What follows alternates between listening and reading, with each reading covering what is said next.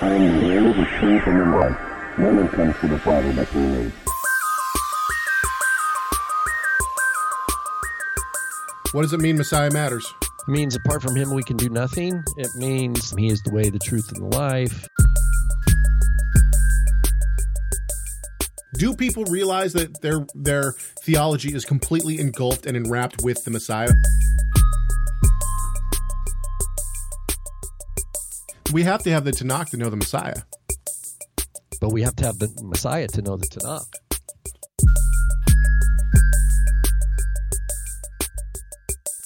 Without Messiah, we have nothing. Basically, it's all about the Messiah.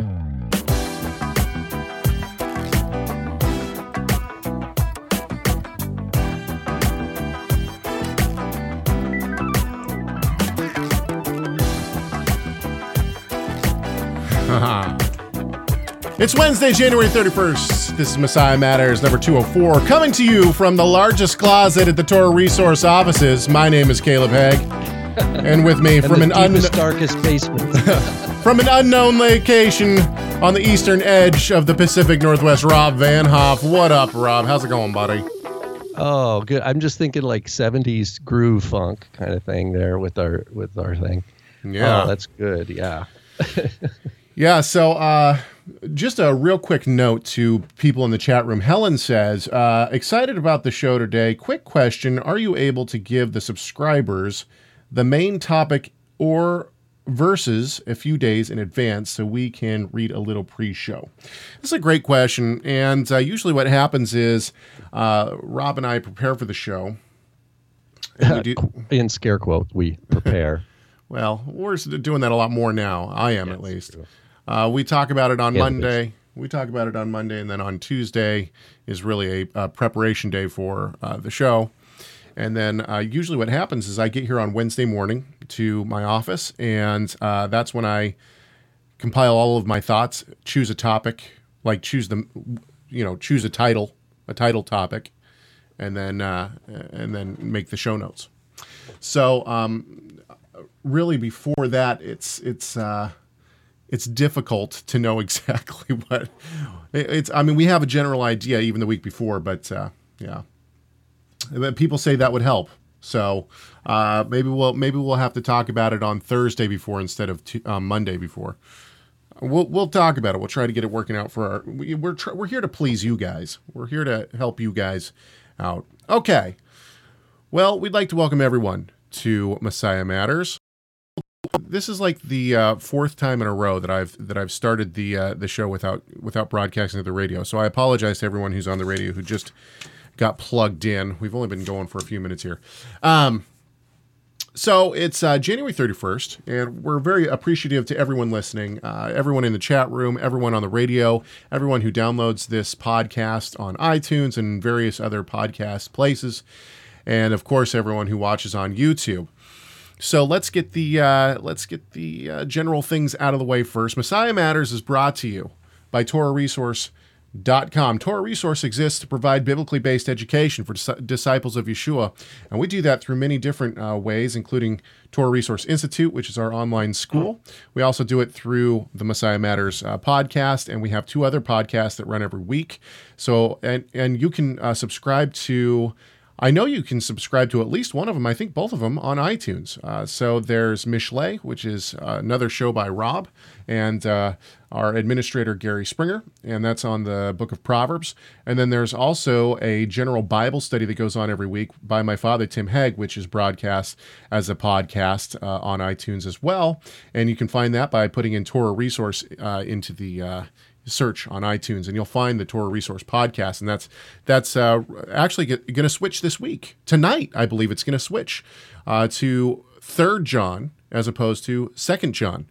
So, and that'll probably go for about 4 weeks, and there will be an email for those who subscribe to the Torah Resource mailing list, and you'll be able to put in your input on what book you think they should switch to, that Bible study should switch to after 3rd John. I've seen the list of potentials so far. It is exciting. Okay. Messiah Matters is also brought to you by Yeshua Shirts. Yeshua Shirts. Start a conversation today. Are you lacking a good amount of clothes that say Yeshua on them? If so, go to yeshuashirts.com and buy yourself some new clothing.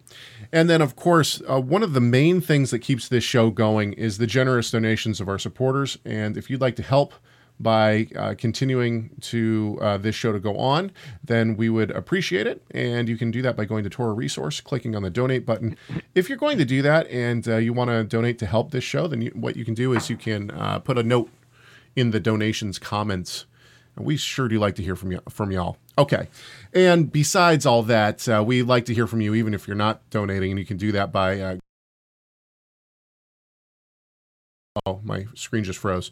You can go to our comment line. Call us 253-465-3205. It's 253-465-3205.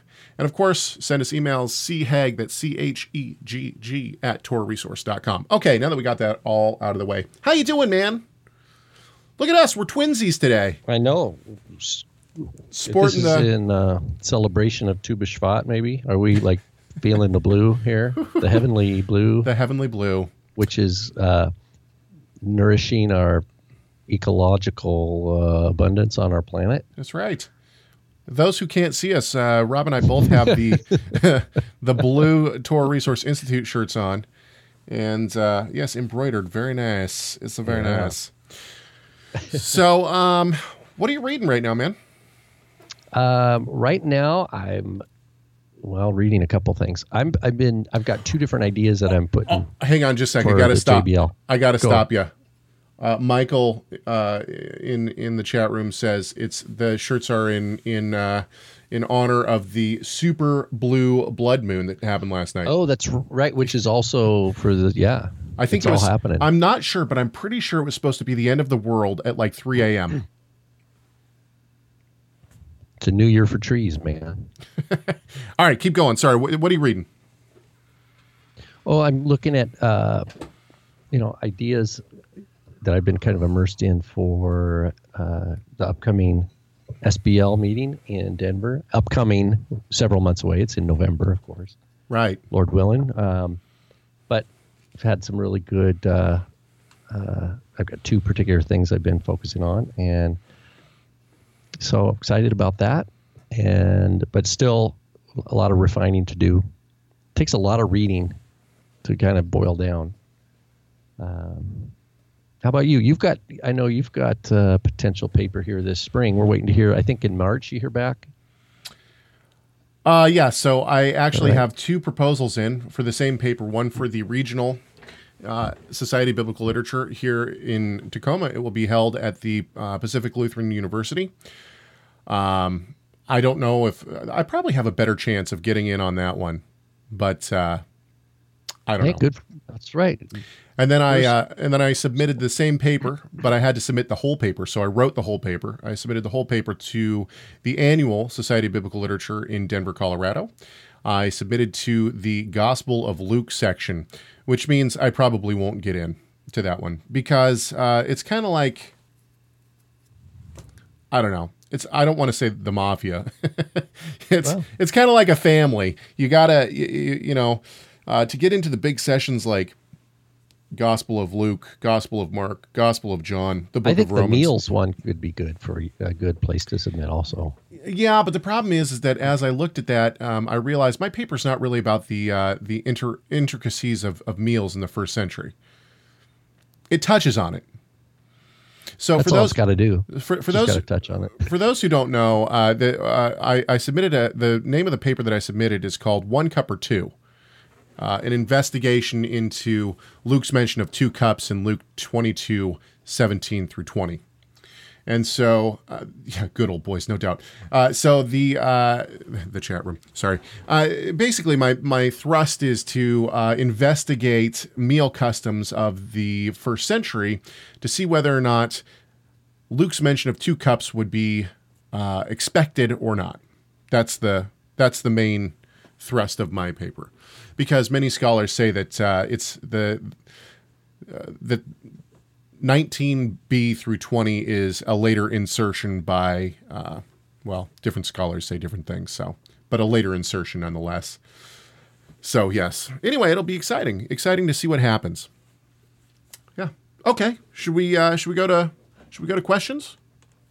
Sure. Yeah. Let's do that. All right. I don't have any music today. I turned my soundboard off to see if I would get more CPU power, but it doesn't seem to be working at all. So maybe I should turn it back on at some point. Anyway. Okay. Here's what it's. And I want to say Susan. You know what? None of my transitions are working, and I'm not sure why. So I apologize for that. Everything's just very cut and dry. I'll have to fix that at the end of the show. Okay. Here's the comment, and I apologize that I don't have the person's name in front of me. This person says, Shalom. Would you be able to talk about those moments in the New Testament that speak to Yeshua saying things like, I give you a new commandment, or X says this, but I say ...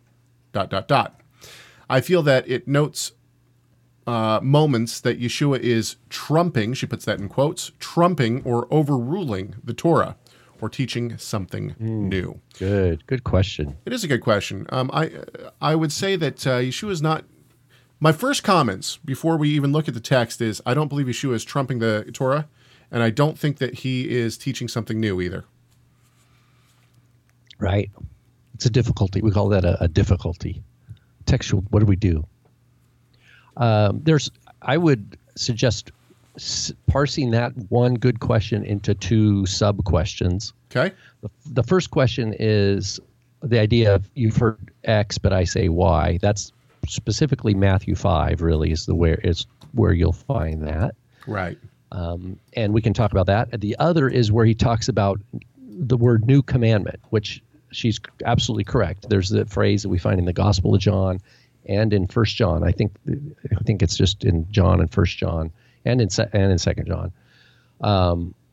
So it's in the Yochanan literature that we find this language of new commandment. So those are both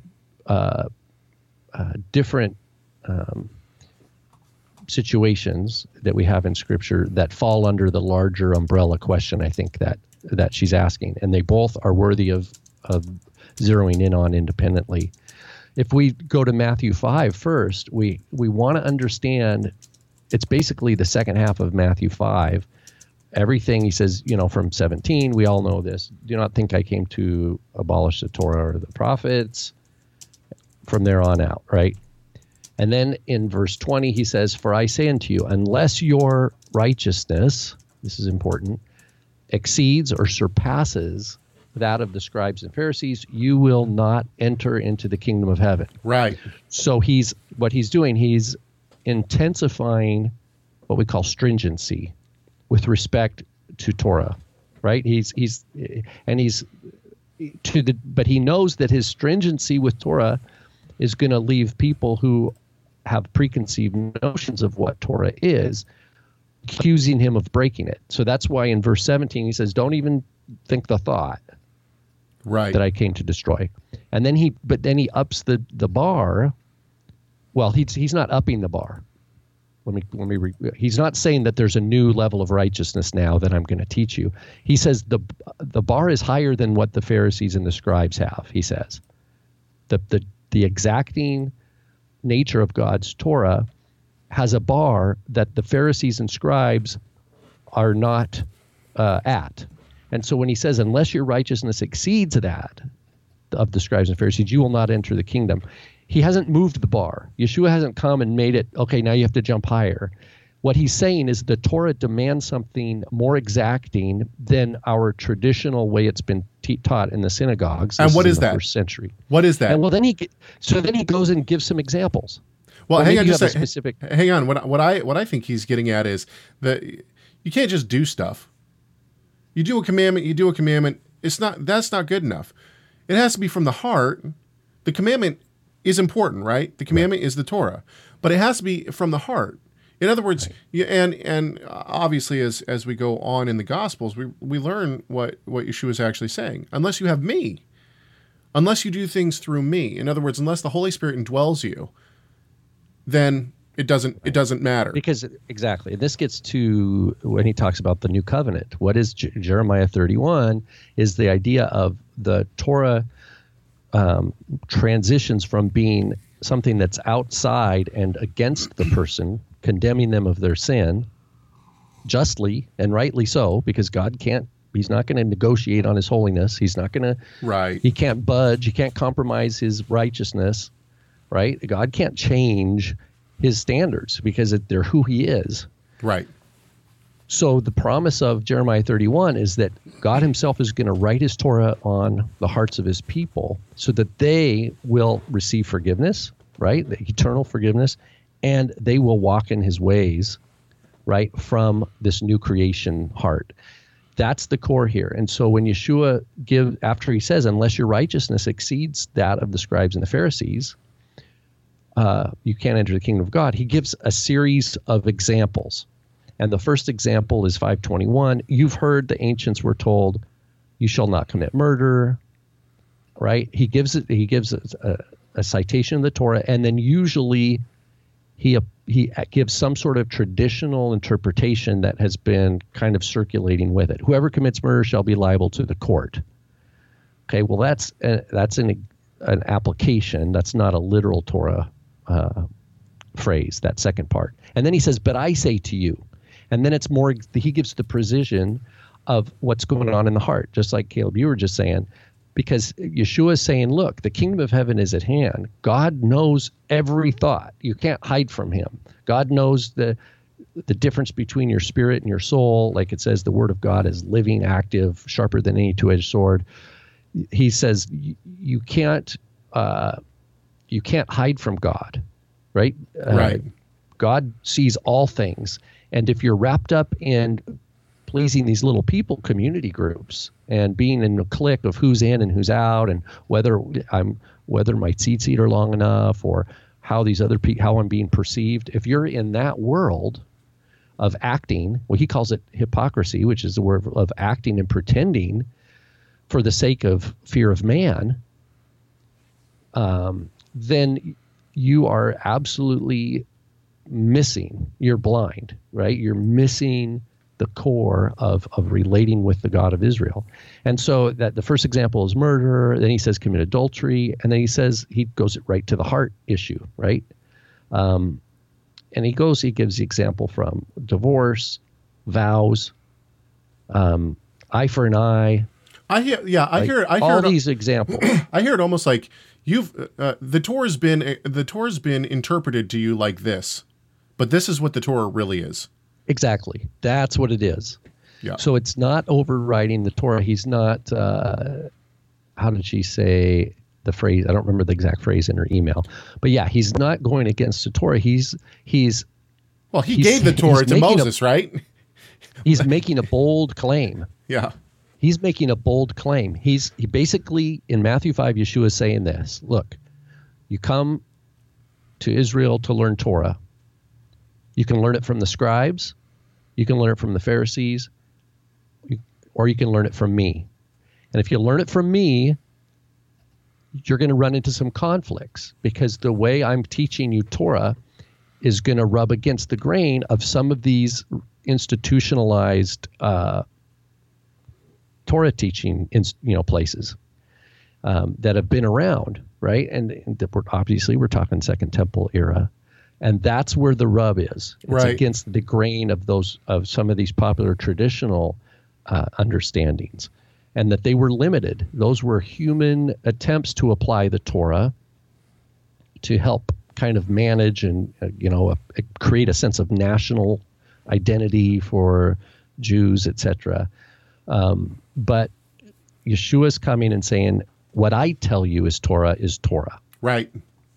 And it's eternal, and my words will not pass away. Exactly. Right? Yeah. That's how we understand Matthew 5. Is that Yeshua's not moving the bar? He's just saying, look, these guys don't see how high. Yeah. These other guys don't see where the bar is. It's like this.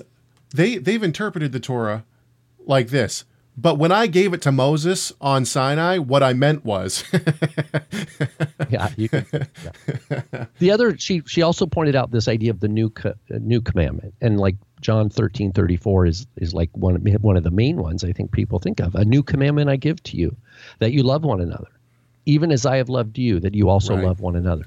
So that what we're challenged with, and John knows this when he's recording this, because it's not in the Synoptic Gospels, right? It's not in Matthew, Mark, or Luke. He's saying, look, Yeshua gave us the words like this that cause us to say, wait a minute, love that's your not neighbor new. as yourself, love one another. That's not new. Yeah. So what does he mean new?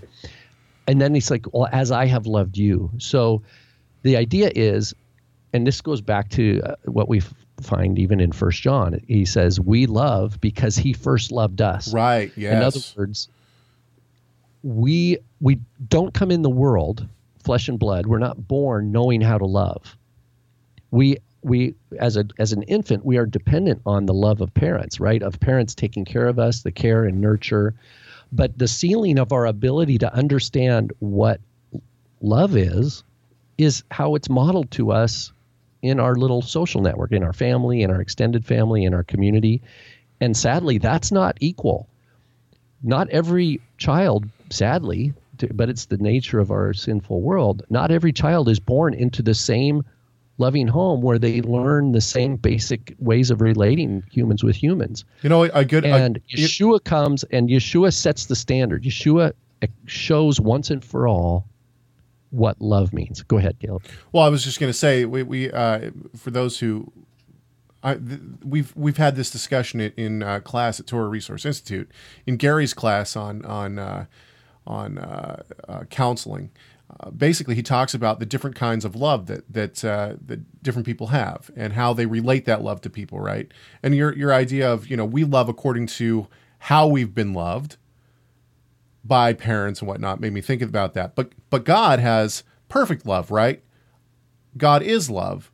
And so his love is perfect, it's true, it's right. And so when he says, just as I loved you, love others just as I loved you. In other words, it's he's saying, be like me. It's Copy perfect. Me. Yeah, it's perfect love. Yeah.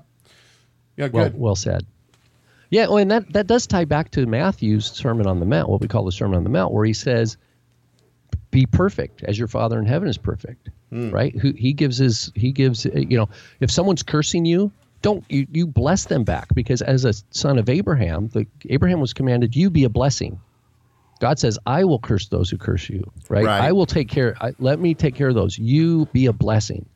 That is Yeshua's reorienting his people to the proper prioritization of Torah, so that we can abide in the truth of the Shema, right? To love God with all our heart, all our soul, all our strength, by the power of the Spirit within us, and then for us to learn how to love each other, one another, to give love and to receive love. Because Caleb, just like I'm commanded to love you, you're commanded to love me. So that means I need to learn what it means to be a giver of love, but also a receiver.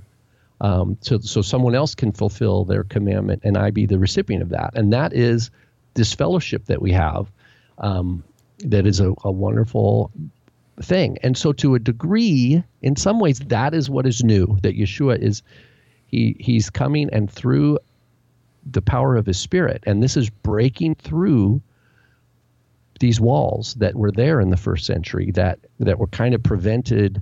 It's why Peter needed the vision in Acts 10. Peter would have been hesitant if he wouldn't have had I read Acts 10 like this, first and foremost. If Peter would have not had this vision, these guys would have knocked on the door, and Peter would have said, there's no way I'm going with you.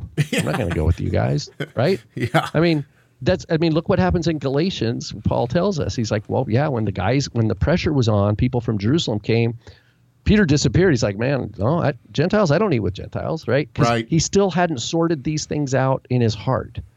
It's not that he wasn't saved. Of course, Peter was saved, but he still had to go through this learning, because the deep cultural kind of inculcation of fear of mixing and mingling with Gentiles was among many Jews, not all Jews, obviously, but it was a very big issue. And the concern of, am I breaking Torah right? They loved God. They didn't want to break the Torah. So the idea, the notion of, well, I don't want to go into a Gentile's house and have dinner. I mean, even in Acts 11, when Peter comes back to Jerusalem, the brother's like, yeah, we heard you went in with uncircumcised and ate. What's up? Like, give an account. What are you talking about, right? And then he tells them. And so this is an important thing of what this love looked like. This love looked, as Yeshua says in the beginning of Acts, at the ascension, he says, you're going to be my witnesses to the end of the world. And this is a new thing. It's a new moment. Right. But it's not incomplete. It's not discontinuity. In other words, there's not a new Torah. Although I will say this, you'll find if you look in the early church fathers, I think in Didache maybe and Barnabas, some of the early, 2nd century and beyond, you start seeing this idea that there's a new Torah. Right. And I don't like that idea. I think there's a reason why we don't have any canonical texts that talk about a new Torah. Because in Jeremiah 31, it's a new covenant, or Brit Chadashah, if you want to say renewed or new, that's a separate issue. But the idea is that the Torah is just transferred in location from external to God's people. Written on stone to written on heart. To written on the heart. It's gone to internal. And there's a priesthood that mediates that covenant that the sons of Aaron can't do.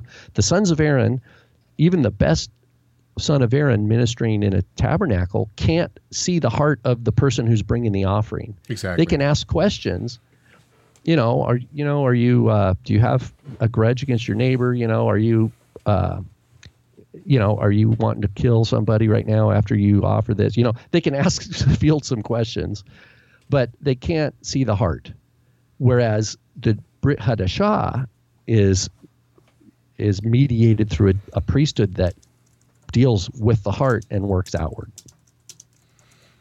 Okay. I want to actually, Sean, in the chat room, this is a great question, and maybe something that we need to reiterate for people who are newer to our show. But he asks this. He says, hi, guys, I'm new here. Do you believe that the Jews have one set of rules to follow and the Gentiles have a different set of rules to follow? That is, Jews should not eat pork, but it is okay for Gentiles. Nope, we're one Torah. And what one Torah theology states, and you can find this, actually, there's a great place that you can read about this and what we believe on this matter, right on Torah Resource. If you go to TorahResource.com, and you hover over the tab that says About, there's a drop down, and then you can go down to One Torah. And if you click on that, there's a whole page that talks about our belief on the place of Torah in the life of a believer.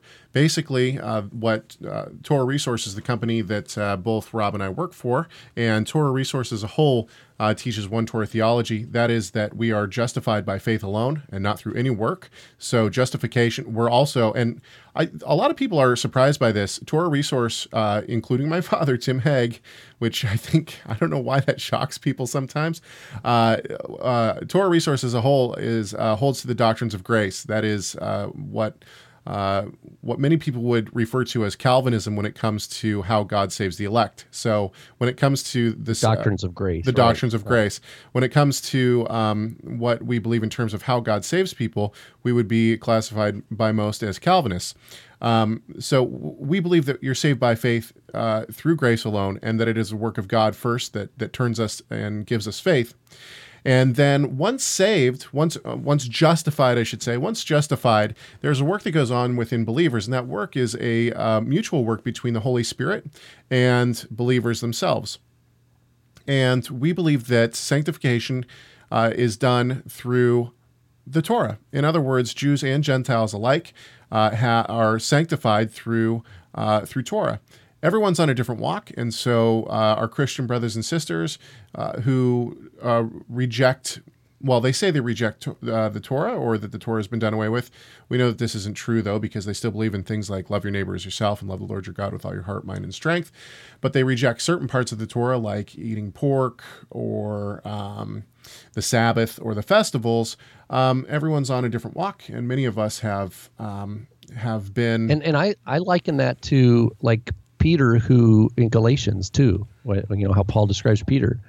Peter is saved, but he hasn't worked out some theological deals, right? And so he's hesitant. He he's like not sure if he should be doing a certain thing or not, and so his behavior changes and other people's behavior change. And this is a lesson for all of us, to realize that just because we're saved doesn't mean automatically our theology is instantaneously like clear and cohesive and birthed right out of the Scripture. So Helen asks another good question, and I know that for people who listen on a regular basis, I know we're going over stuff that we've talked. Where's our clip of George? Okay. We've already discussed this, but that's okay because these are good foundational issues to talk about, and especially for people who are newer to the show.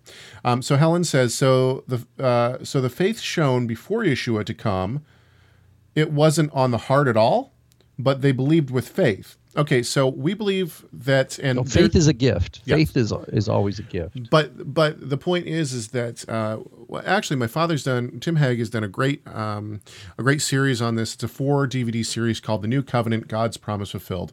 And if you haven't checked it out, I can't recommend it enough. It is absolutely excellent.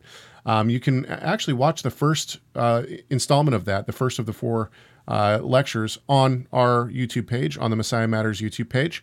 And then if you like it, you can get the rest of them. But I agree with my father wholeheartedly in the idea that the new covenant written on the heart is not time-bound. In other words, I believe fully that Abraham, when he believed and had faith in the coming Messiah, that the Torah was written on his heart and he was entered into the new covenant. And I believe anyone throughout time who has believed that the Messiah would come and deal with sin, or anyone after the Messiah came that believes that Yeshua is the Messiah, the Torah has been written on the heart, and they are part of the new covenant. And for those who would like to know more about that, once again, I recommend The New Covenant, God's Promise Fulfilled. You can find it in the DVD and audio lecture section of the store on TorahResource.com. Okay, let's go now to what Rob sent me. Rob says, I got this quick little thing for you.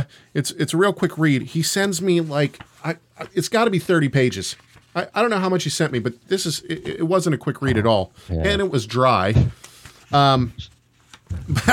It was. But he sends this to me. It's called Christ Among the Messiahs. I sent you a chapter from it, yeah. You are right. Here's the book is... Yeah, Christ language in Paul and Messiah language in ancient Judaism. This is by Matthew Novenson. It actually was very good, and there it is on Rob's side of the screen for those who want to check it out. It's like 2012 Oxford University, I think. Right, you're right. It's a good book. I think so. And actually... But just to clarify, Novenson tries to play... What he wants to do, he says... Paul talks about Christos a lot, but some people say, for Paul, it's just a last name. Jesus Christ. Christ is his last name kind of thing. Right.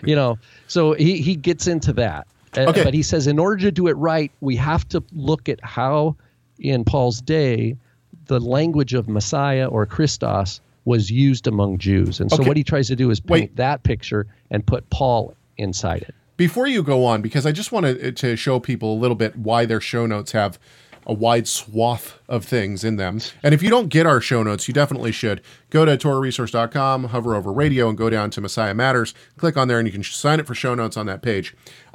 Rob also had me read this article, and this is totally different. They are connected in a roundabout way, but he had me read this article. Since we're members of the Society of Biblical Literature, Rob and I both, we get the JETS, that is... the Evangelical Theological Society. It's the Journal of the Evangelical Theological Society. We get this every quarter, and it has different articles in it.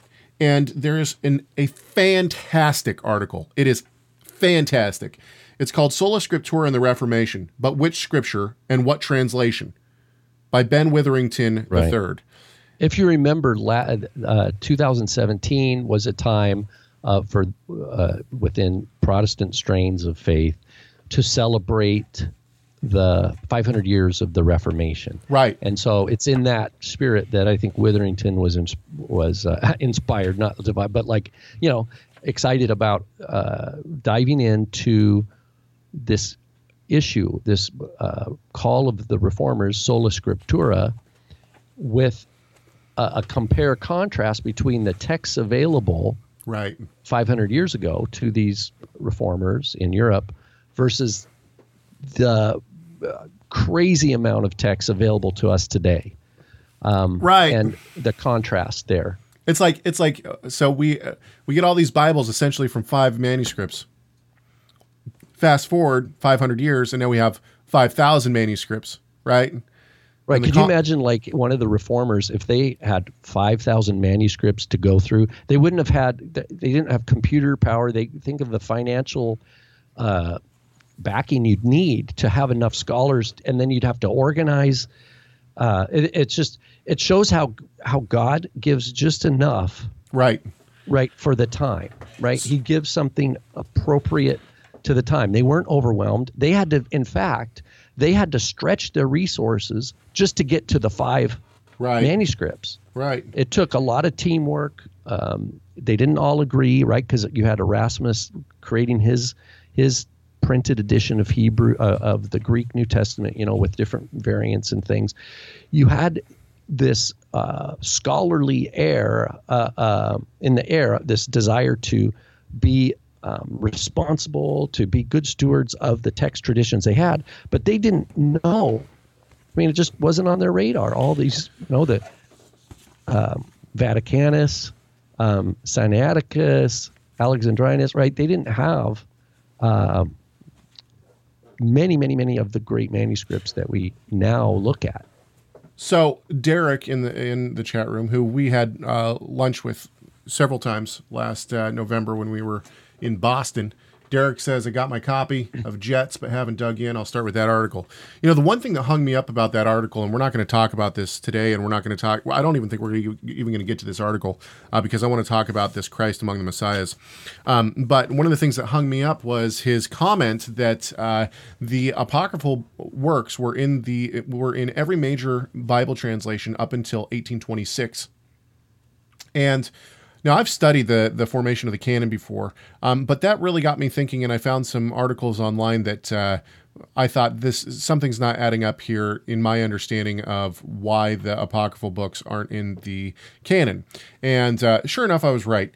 So for Derek and for anyone else who has that article who gets to the second to the last page and reads about some of the modern translations and the presence of the apocryphal works in there, 12 of the 14 at least, I would highly recommend, and you can email me, I'll send you a copy of this, I'll scan it for you if you want. It's just a chapter in an introduction to the Apocrypha by Bruce Metzger. Fantastic. And he starts right about page, 175, 176, somewhere in there, about talking about the Apocrypha and why it was put into the Bible and then why it was taken out. And it's very eye-opening and really good. And actually, I do hope to talk about that sometime on this show coming up because I think it's important for people to know why, the Catholic Bible has the Apocrypha in it, and the Protestant Bibles don't, and these kind of things. And we're actually seeing in the Messianic movement, we're seeing sort of a resurgence to try to go back to books that have not been canonized by the majority of believers, like the Et Sefer Bible, and there's others, right, that are putting in different books. Okay, let's pump the brakes here, and let's move back to this book, which Rob already put up, Christ Among the Messiahs. Now, he starts by quoting someone else. And I want to start with this quote. Well, this is just this chapter. That's right. This is just the chapter. This is chapter 2. It's called Messiah Language in Ancient Judaism. And this is the quote that he basically he makes a quote by somebody, and then he says, in other words, and he's going to explain this person's quote. He says, in other words, and this is not a quote from the author himself, but he says, in other words, Jewish Messiah language in the Hellenistic and Roman periods meant so many things that it effectively did not mean anything at all. And this is really how he starts off this chapter. And then because people in the 20th century kind of came to that conclusion. That's not Novenson, right? Like you just point out, Novenson just sets the stage for people kind of wring their hands up and say, we don't know. But he's saying, no, actually, we can say something positively about messianic expectation. Right. There's a way we can do it in a way that's kind of, he's a kind of a conservative scholar saying, what can we show from the text without trying to come up with crazy headline sensationalist ideas. Right. So basically what he's going to say in this, and now, okay, why don't I give you the overview of what I kind of took away from this, and then you can kind of tell me, there's a couple of sticking points here that are really, really interesting. What I understand him saying is that the word Messiah actually comes from a Semitic tradition, right, of anointing, right, all the way back to the kings being anointed in the Torah, right, and so a king was the anointed one, right, and we see this in the Tanakh. So and technically, we have Mashiach used for we have the Shemin Mashiach, which is the anointing oil for the tabernacle. So the things pertaining to priests, the anointing of Aharon, etc. So we have anointing both in the priesthood world and in the setting apart of kings of Israel. Right. So what I understand him saying is that by the time we get to the first century, the idea or the term Messiah meant totally different things for different sects and different people. And what I think he's saying is there was, at least by 200 BC, we start to see some groups using this word Messiah and then using texts from the Bible to substantiate what they thought that was. Yes. But it wasn't necessarily monolithic. It wasn't across the board to every sect of Judaism. Am I on point so far? But what he says is that even though that's true, there emerges a cluster of passages from the Tanakh that seem to be go-to passages. Right. So for different people from different groups, while they're talking about Messiah, they can go to the same. They kind of share the same scriptures that they all go to. There's a cluster of scriptures. That's the term. Right. Okay. So here I'm gonna give a couple of quotes here. Now he's quoting other people too. So he quotes somebody. And he says, and again, nowhere in the Old Testament has the term Mashiach acquired its later technical sense as an eschatological title. That's a quote. End quote from. He's quoting someone else. In other words, on one popular definition of Messiah, there is no Messiah in the Hebrew Bible. I'm going down a little bit. Scholarly insistence on this point, however, has obscured the fact that the later Messiah text nevertheless consists mostly of interpretations of scriptural texts. In other words, there may not be any Messiahs in the Hebrew Bible, but some Jewish authors of the Hellenistic and Roman periods evidently thought there were.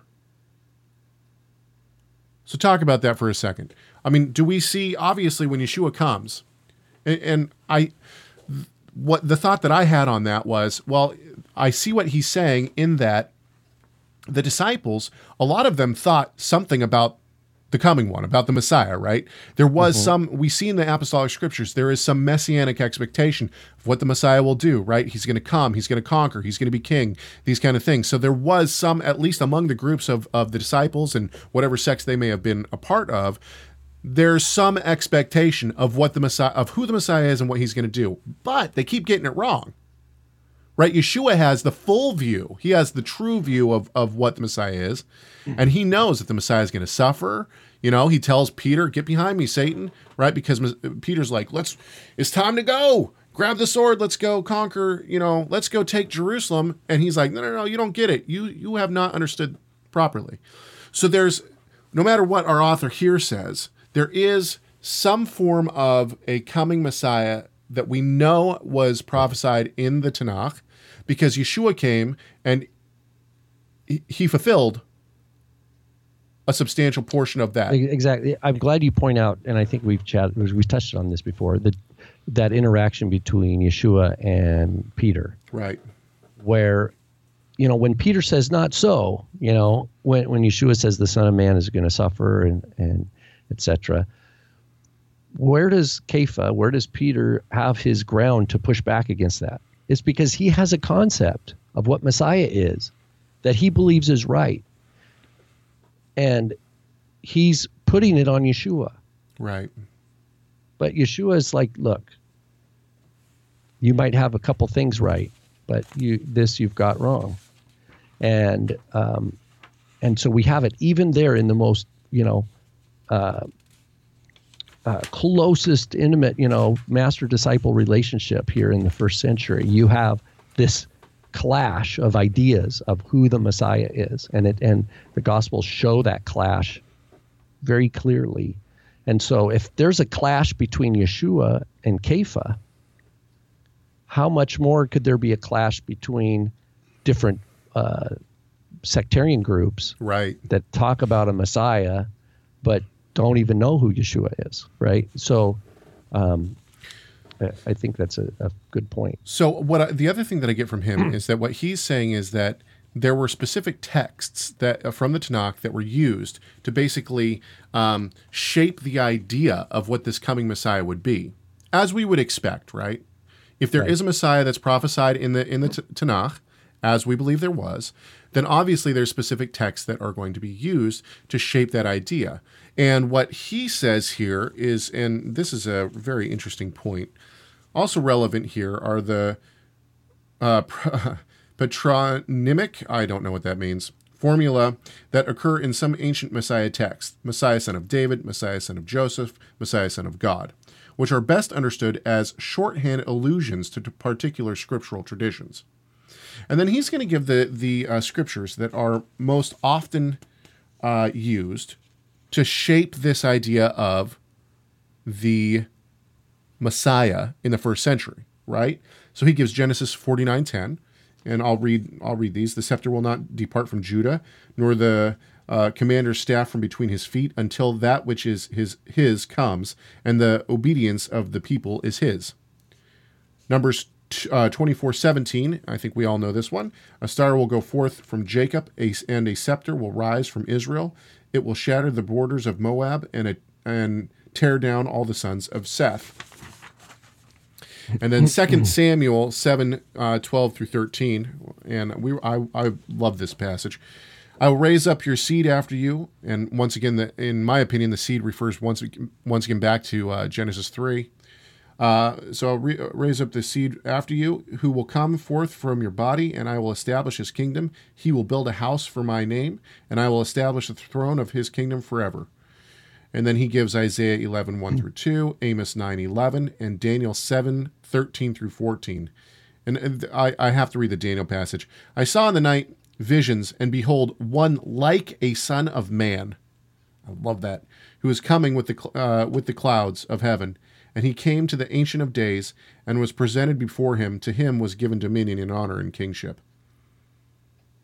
So, and we see the same thing in the other two passages that I didn't read. All of these, what they do is they present a king, someone who's reigning, right? Right.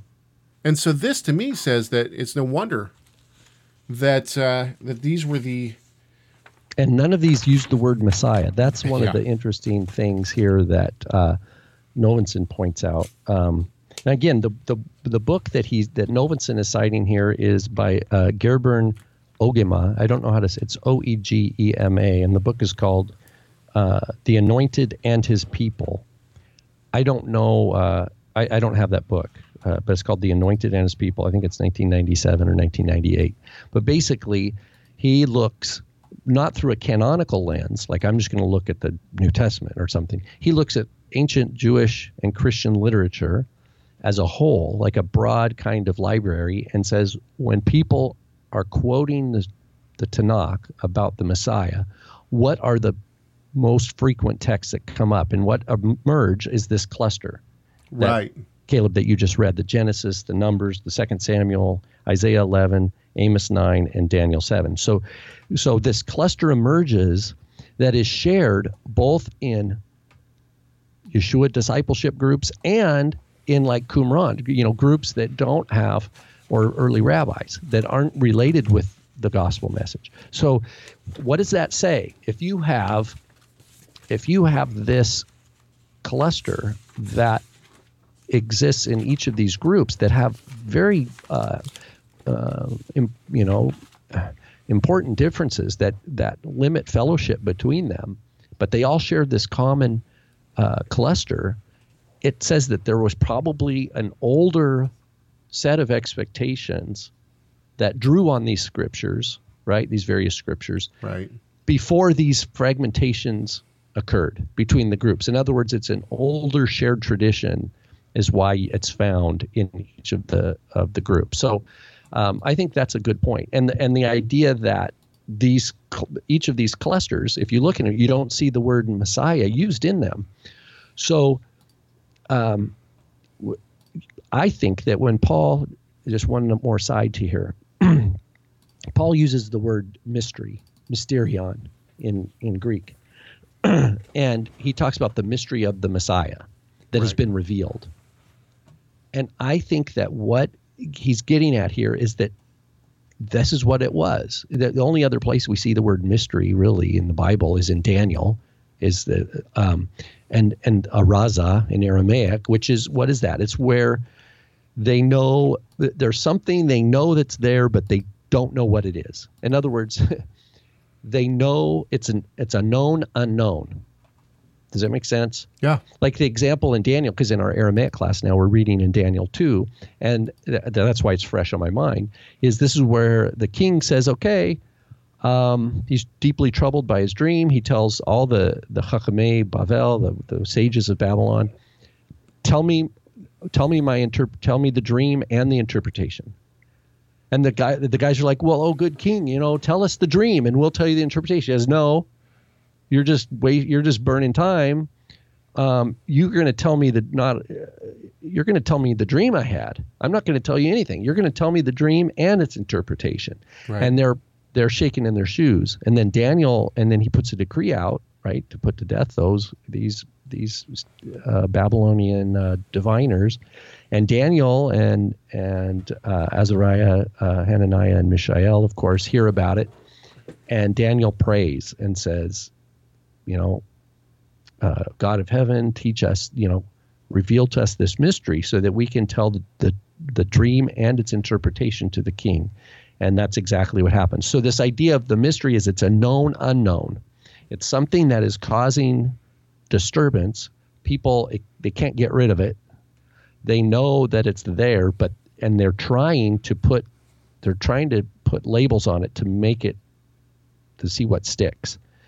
And so the promise we have to remember back to we talked a couple of weeks ago, this expectation that the exile wasn't completely over. Yes, we're back in the land. Yes, we've got a temple, but what's going on? We had brief time with the Maccabees where it seemed like we were going to be an independent nation, but now Rome came and crushed them, and it's just like the mighty arm of Rome is like ruling our country. That seems like there's a corrupt priesthood, but yet if God's promises of blessing for the children of Abraham, Isaac, and Jacob, how can these both be true? Surely he's going to send a deliverer. Certainly God is going to somehow do something. And that's the hope, I think, that like why Peter had the pushback to Yeshua. Wait a minute. What are you talking about dying? Aren't we going to like establish the kingdom of Israel and like let the nations know that no one's going to bully Israel anymore because we are the blessed ones? There's that hope that is part of that known unknown. And anyway, so I think when Paul uses this word mystery, he's not saying that it's still a mystery. It's not remaining hidden. It's now revealed. In other words, it's Yeshua. Yeshua is this, which was before this known unknown. Now it's Yeshua. We know it, and we can shout it from the rooftops, as he says. So I want to. I mean, I know we weren't planning on doing this, but I'd actually like to read. Novenson brings up First Enoch, and First Enoch seems to parallel with. There's a lot of things in here that, remember the First Enoch was extant in the first century, okay? And so how widespread it was, who knows? But we know it was found at Qumran, right? Well, we have fragments from different Enochic texts, but they weren't called First Enoch. Or Right. Like, we don't have it that way. So First Enoch 48, 1 through 10 is a text that usually is gone to, and we have imagery that parallels that of Daniel. So it says, furthermore, in that place I saw the fountain of righteousness, which has not become depleted, and is surrounded completely by numerous fountains of wisdom. All the thirsty ones drink of the water and become filled with wisdom. Then their dwelling places become with the holy, righteous, and elect ones. At that hour the Son of Man was given a name in the presence of the Lord of the spirits before the beginning of days. Even before the creation of the sun and the moon, before the creation of the stars, he was given a name in the presence of the Lord of the spirits. So, I mean, obviously Enoch we're not taking as canonical, right? But it's interesting that it has before time, right? So almost this idea of an eternal one, right? He will become a staff for the righteous ones in order that they may lean on him and not fall.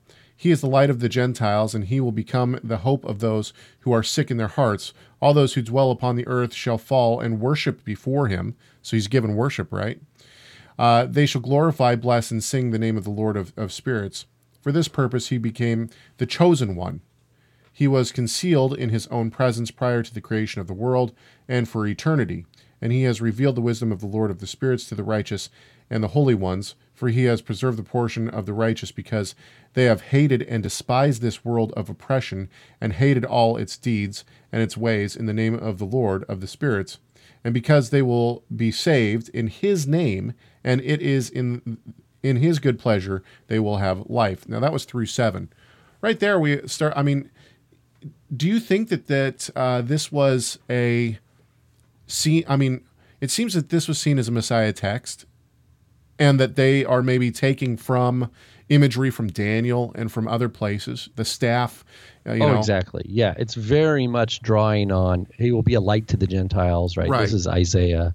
So, yeah.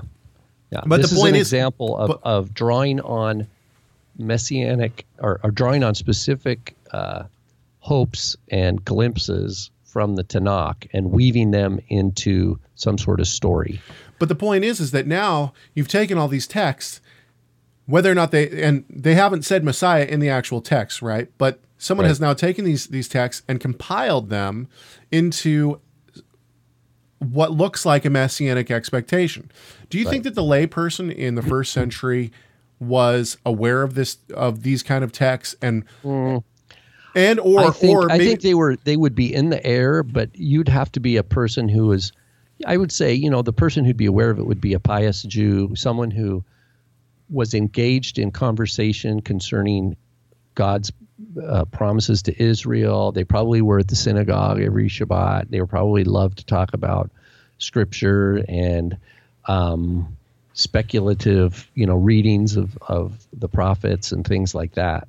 But here's one thing. Like, if let's say that's the text I had, the Enoch text you just read, and I live in the first century, and I go up and I see Yeshua, and then Yeshua says, I'm the Messiah, more or less, and then I'm going to die and rise again. I would look at my Enoch and I go, sorry, dude, I don't think you fit. I'm going to stick with what I find in Enoch, right? That's maybe it's not even Enoch. Maybe it's the text that this Enoch passage is pulling from, right? If the average Am Haaretz, the people of the land who weren't really trained in scripture or whatnot, but they went to the synagogue or they were able to talk to more learned people, the text that the Enoch passage is drawing off of may have been somewhat known to even the layperson, right? This is what we expect. Or maybe it wasn't even that. Maybe they didn't know the texts. Maybe it was more that they were just, they asked their local rabbi, right? They asked the local teacher, like, okay, so, and the local teacher saying, well, we're expecting one, and this is what he's going to do, right?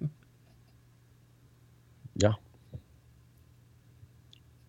Yeah, we're limited. That's why, the approach that Novitzin takes here, and Ogimza, I don't know how to say it. I feel bad. I don't know how to say Ogema. The approach they take is like, okay, instead of starting with speculation, what can we at least say from all the libraries of text that exist, and then how can we try to build a responsible, conservative sketch of what this might be like. Of course, without being there firsthand, that's all we have are these kind of speculative reconstructions. But back to the point of Peter's pushback against Yeshua, for example. The other one, Caleb, we were talking about earlier this week, is where Yeshua, I think this is in Mark chapter, or it's in Mark, but I think it's in Matthew chapter 12. He's healing all these people, right? He heals a deaf mute, right? Right. So he can, or maybe he was blind. I'm trying to remember. But now he can speak, he can hear, he can see. And the people are saying, this can't be the Son of David, can it? Right. In other words, they have this idea of Son of David, and they see these works, and they're thinking, could this be the Son of David? Whisper, whisper, whisper. Right. So what's informing that question that they have? But then it says some Pharisees heard it, and they heard this claim that he might be the Son of David, and they say, no, he's casting out demons by the master of demons, by Beelzebub. And so right there, you have this setting. You see the works that Yeshua's doing. People are they're inarguable, right? People see him, and it's true, and they can't deny it. Okay, then they try to look in their closet of understanding, right? They look through all their different scriptural passages to try to make sense of it, and they go, "Wow, Son of David seems to fit." Actually, then you have a religious authority saying, "No, don't think Son of David. Think Lord of Demons." Now the people have to go, "Wait a minute. Okay, it's unmistakable. This is either Son of David or the Lord of Demons, right? Or the Beelzebub," and that's why Yeshua says, "If I do this by the finger of God, then the kingdom of heaven is here." Right. Right. So right there, who is Messiah? What does Messiah look like? What are the expectations? All those things crash together in that account as well. So what you're talking about is Matthew 12:23. But it's interesting because Son of David seems to be shorthand for the Messiah, right? Yeah, exactly. That's what I mean. Like you were saying, Messiah isn't necessarily always in these passages. 9:27, and as Yeshua passed on. No, wait, hang on. As Yeshua passed on from there, two blind men followed him, crying aloud, "Have mercy on us, Son of David." 12:23, and all the people. I'm in Matthew 12:23, and all the people were amazed and said, "Can this be the Son of David?" Matthew 15:22, and behold, a Canaanite woman from that region came out and was crying, "Have mercy on me, O Lord, Son of David. My daughter is severely oppressed by a demon." Right, and she's a non-Jew. Right. Yeah, and she still knows, right? Matthew 20:30, and behold, there were two blind men sitting by the roadside, and when they heard that Yeshua was passing by, they cried out, "Lord, have mercy on us, Son of David." And it keeps going. Son of David, Son of David, Son of David. So, even when he's coming in, right, when on the donkey, 21:9, and the crowds that went before him and that followed him were shouting, "Hosanna to the Son of David. Blessed is he who comes in the name of the Lord." Right. Right. So, and of course, Matthew sets us up for this, right? When Matthew starts his gospel, Son of David, Son of Abraham. Right. Right. He sets us up with David being a core center, right? Not only you have Abraham and all the promises, and then you have the expansion of the Abrahamic blessing and covenant now circumscribed by David, and we have all the promises there, and then he's going to say exile, right? So we went from Abraham to David to Babylonian exile, which is where everything seems like it's fallen apart. That the promise to Abraham, the promise to David, it seems to be lost, and there's nothing going to happen. But then he says 14 generations to Messiah, and we have to understand this expectation of the Messiah as it's laid out beautifully for us in the beginning of Matthew, very much as from a promise theology, what we call promise theology perspective. Right. That God's doing something in the world. It transcends our flesh and blood's capacity to grasp and to anticipate every move. He gives us the scriptures, and but our ability to understand the scriptures and to even believe the scriptures that's superintended by the Ruach HaKodesh, right? That's the Holy Spirit. And so back to the faith point. Yeah, biblical faith is a gift from heaven. Right. To believe in God was a gift from heaven for Noah, just as it was for Abraham, just as it was for, David, etc. So what Gary says in the chat room, our administrator, he says, how much was Isaiah on their minds? No doubt. And actually, what's interesting is that Matthew begins the whole book with Son of David, the book of the genealogy of Yeshua the Messiah, the son of David, the son of Abraham. Right. So in other words, it's like concentric circles. He wants us to see these. It's like a horn that's getting bigger over time. Right. So I want to. So real quick, just for fun. So Matthew has it all throughout. Right. The last mention Matthew has of son of David is in Matthew 22:42. He says, saying, "What do you think about the Messiah? Whose son is he?" Yeah. And they said to him, "The son of David." Right. And then Mark only has it 3 times. But then he challenges it. He says, well, how can he say by David by the Holy Spirit in Psalm 110 says, why does he call him Lord when he says, the Lord said to my Lord, sit at my right hand? Well, who's David? If David's saying the psalm, who's he talking to? Who is David's Lord? And he takes them right to the edge where they're like, maybe we don't understand the son of David idea as well as we thought we did. So Mark 10:47, 40, and 10:48 has son of David, and this is they tell the man to stop crying out, but he cried out all the more, son of David, have mercy on me. And then Mark 12:35, and as Yeshua taught in the temple, he said, how can the scribes say that the Messiah is the son of David, right? Now in Luke, we have it a couple more times. We have Luke 3:31. A lot of these are just parallel. It's only 3 times in Luke, but it's not in John. Interesting. And then Evelyn in the chat room asks, what about Ezekiel 37:24, where it's not saying son of David, but David will rule over Israel? That is World English Bible Translation.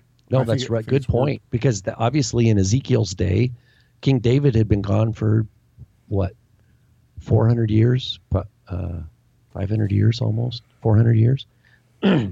So why would Yechezkel be prophesying of David in the future? So yeah, these things challenge they challenge us. They're meant to challenge us. They're meant to seek God, to dive deeper into the Word. But of course, reading Ezekiel on this side of the resurrection, is different than, maybe the way Ezekiel was read in Qumran, etc. What's interesting is that if you look at the books that he cites here of the first century, now what Novenson does is on page 34, which is the beginning of chapter 2. In a footnote, he mentions all of the texts that that the Messiah has formed here, right? And he says all the texts that have the word Messiah in them, or Christos, right. And so you have Daniel, and then into the Apocryphal. Oh, he says 200 BCE to 100 CE. Now, include relevant parts of Daniel. So that's going to be way before 200. But anyway, another point.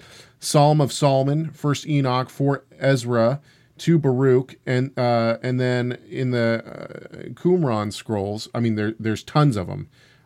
There's probably, I would say, a dozen Qumran scrolls that he cites as well that have the word Messiah in it. So what this shows me, and then of course he says, and the 27 books of the New Testament. These are the texts on which I principally draw in this chapter. So basically, what even just what that footnote shows is that there's a significant idea formed within different pockets around Israel of what the Messiah would be. Now, they might not be the same, but there might be parallels, right? But what we do see is that even the lay people, even the non-Israelites, right, as we see the people, the woman who comes out, she's not Jewish, but she knows son of David, right? So there is this idea that this person is coming, he's going to rule, and that he's going to be the son of David, right? So there is this expectation that's been formed now and is solidified in the first century. And now when Yeshua shows up, now he has to reorientate this word. He has to retrain almost, or re-show them, no, what you have might be true later, but there's other things that have to go first. You've missed some of the texts that need to be brought in, right? Mm-hmm. Agreed? Thoughts on that? No, that's good. I was thinking, one way to think of it in terms of a parable, it just occurred to me, and I'm just made this up, so forgive the roughness of it. But I'm thinking of I think of this as kind of like a metal detector, like a guy on a beach, or he's at an archaeological site, let's say, and he's got the little earphones and he's got a little thing he's swinging. You've probably everybody's seen this, and they kind of swing it and it goes dee dee dee. Okay, let's say they have it's a metal detector that dials into any every coin and we'll say that the coin is the word Messiah, right? So we're going to find all the places where we're going to scour the land for a certain coin, and all the coin is just the word Messiah, let's say. Well, you're going to find it as he goes through the land. He finds this Messiah coin, but it's used he'll find it in a place where, let's say, they were using it as a spacer, right? Like they weren't using the coin according to its design, but they had some functionality. Okay, in this place, wow, I found a Messiah coin, but they were just using it to prop up the corner chair because it wasn't level. Right. And then somewhere else, a guy finds this Messiah coin, but it was used to, there was a hole in the wall, and he had it, there was a mouse hole, and he was using the coin to keep, to block the hole so that the mice couldn't come through. A kid was using it as a pretend monogram. Yeah. Okay, so the idea is it's the same coin used throughout all these different places, but there's a proper place, there's a true value that the coin has. And if the people who knew it, who were using it as a chair prop or to block a hole, or the kid using it as a toy or as a little wheel to roll around, if those people wouldn't understand and appreciate the true value of the coin, they wouldn't be using it the way they're using it. Right. That's kind of the parable here of what they're trying to do here. Is, at least I think Novenson kind of sets a stage for that, is like, look, here's all the places where we find the word Messiah used. It's not used the same uniformly throughout. And there, if you look, there does seem to be in early Jewish and Christian literature a cluster of texts from Tanakh, the Genesis, the Numbers, the Isaiah, the 2 Samuel, the Daniel, that these different groups seem to draw upon when they talk about the Messiah. However, none of those texts actually have the word Messiah in them. So we're kind of given these kind of strange starting point. What we have for those who are in Messiah and are disciples of Yeshua, we have the privilege of seeing it from a perspective that takes for granted that Yeshua defined what Messiah is in his person. Right. Not by any one text, but by his person. And so our hermeneutic, or our starting point for interpreting the Messiah, starts and ends with the personhood of Yeshua. Yeah. And how he unfolded history. In other words, if we go back to that discussion between Peter and Simon Kepha, we side with Yeshua. I mean, we're going to say, sorry, Kepha, if I was next to you, I might have been as zealous as you are and say, but I have the privilege of coming and benefiting from that mistake. Hindsight, that made. Exactly. And the fact that Yeshua had his disciples write this story and preserve it for us for our learning. Right. I'm going to side with Yeshua. Right? Of course, say, well, Yeshua is the one who knows what the Messiah is, not Kepha here. So those of us who are believers in Yeshua have a lot of these things are solved for us that help us look at the broader library, Qumran texts, Psalms of Solomon, Enoch or whatever, Second Ezra, whatever they are, Second Baruch. And we look at those and we go, okay, we can see these people were, it was like they were using the coin to prop up a chair or to plug a hole, or maybe they had an idea, okay, I'm going to keep it with these other coins. But in fact, the gold, the Messiah coin was gold, and they were keeping it in a chest full of copper coins, thinking it belonged. They didn't see it was gold. So they might have had, it has some value, but the full value of the coin is known for those who are in Messiah. That's kind of the way I would think of describing it. Okay, I hope that this discussion has been good for everyone. Remember to go to TorahResource.com. You can find all sorts of great stuff there, and we're actually expanding all the time our material base and all sorts of stuff. We're doing all sorts of fun stuff right now, and more stuff to come. In fact, I commissioned my father the other day to write a 5-part article, and we'll see if he actually gets to it, because I think it'd be really good for everyone. We'll see. Anyway, and don't forget to give us a call, 253-465-3205. It's 253-465-3205. And of course, send us emails. We love to hear emails from And thank you everyone. for praying for us. Right, yes. Prayer is important. Prayer is Yes, important. please. That's be- something someday, pray for us. Caleb, we need to talk about prayer from a doctrines of grace perspective. Ooh. Maybe down the road. Can I read you something real quick then? Oh, sure. Just real quick? Hang on, I got to pull it up here. Like, in other words, if you believe in predestination, why pray at all, right? Right. What good? So, are you going to change God's mind, right? So there's a whole discussion to be had around that topic. So here's what I wrote. These are my notes on Exodus 8. This is for the small group that I'm a part of. I wrote some notes for last week. This is the conclusion of my notes. Perhaps one of the most overlooked aspects of the plagues and the Exodus story in general is the extreme power of prayer. God does not move while Moses speaks to Pharaoh. Rather, he directs Moses and Aaron to do specific actions. And then once a deal has been made with Pharaoh, God does not relent until Moses, Atar, prayed to Yod-Heh-Vav-Heh. Even the person who spoke face-to-face with God did not expect the Holy One to simply act. God said he would do something, yet still our narrative makes it clear that Moses prayed to God in order for these things to take place. Would God have stayed true to his word? Of course. This is a shining example of the relational aspect God has with his people. God wants us to be in constant communication with him. Certainly, it was God that lifted the plagues from Egypt, but the means by which God would bring these events about was through the prayer of the righteous. If we see this story as a direct prophecy of our own individual salvation from salvation to sin, to slavery to righteousness, we must realize the significance of prayer and how God longs for and requires us to pray. Good. Yeah. So, yeah, I agree with you. We should do something on prayer. Prayer is important. So be in prayer for us. We ask for we covet your prayers for sure. All right, next week, we're going to do something that has to do with the Messiah. Maybe we'll actually look at the pseudo-pig, or the, I don't know. Well, the Apocrypha, something, who knows? I don't know what we'll do, but we'll do something fun. So, tune in with us and send us your emails. Happy Arbor Day in Israel. And we'll be talking about something that glorifies our great God and Savior, Yeshua the Messiah, because Messiah matters. Messiah matters.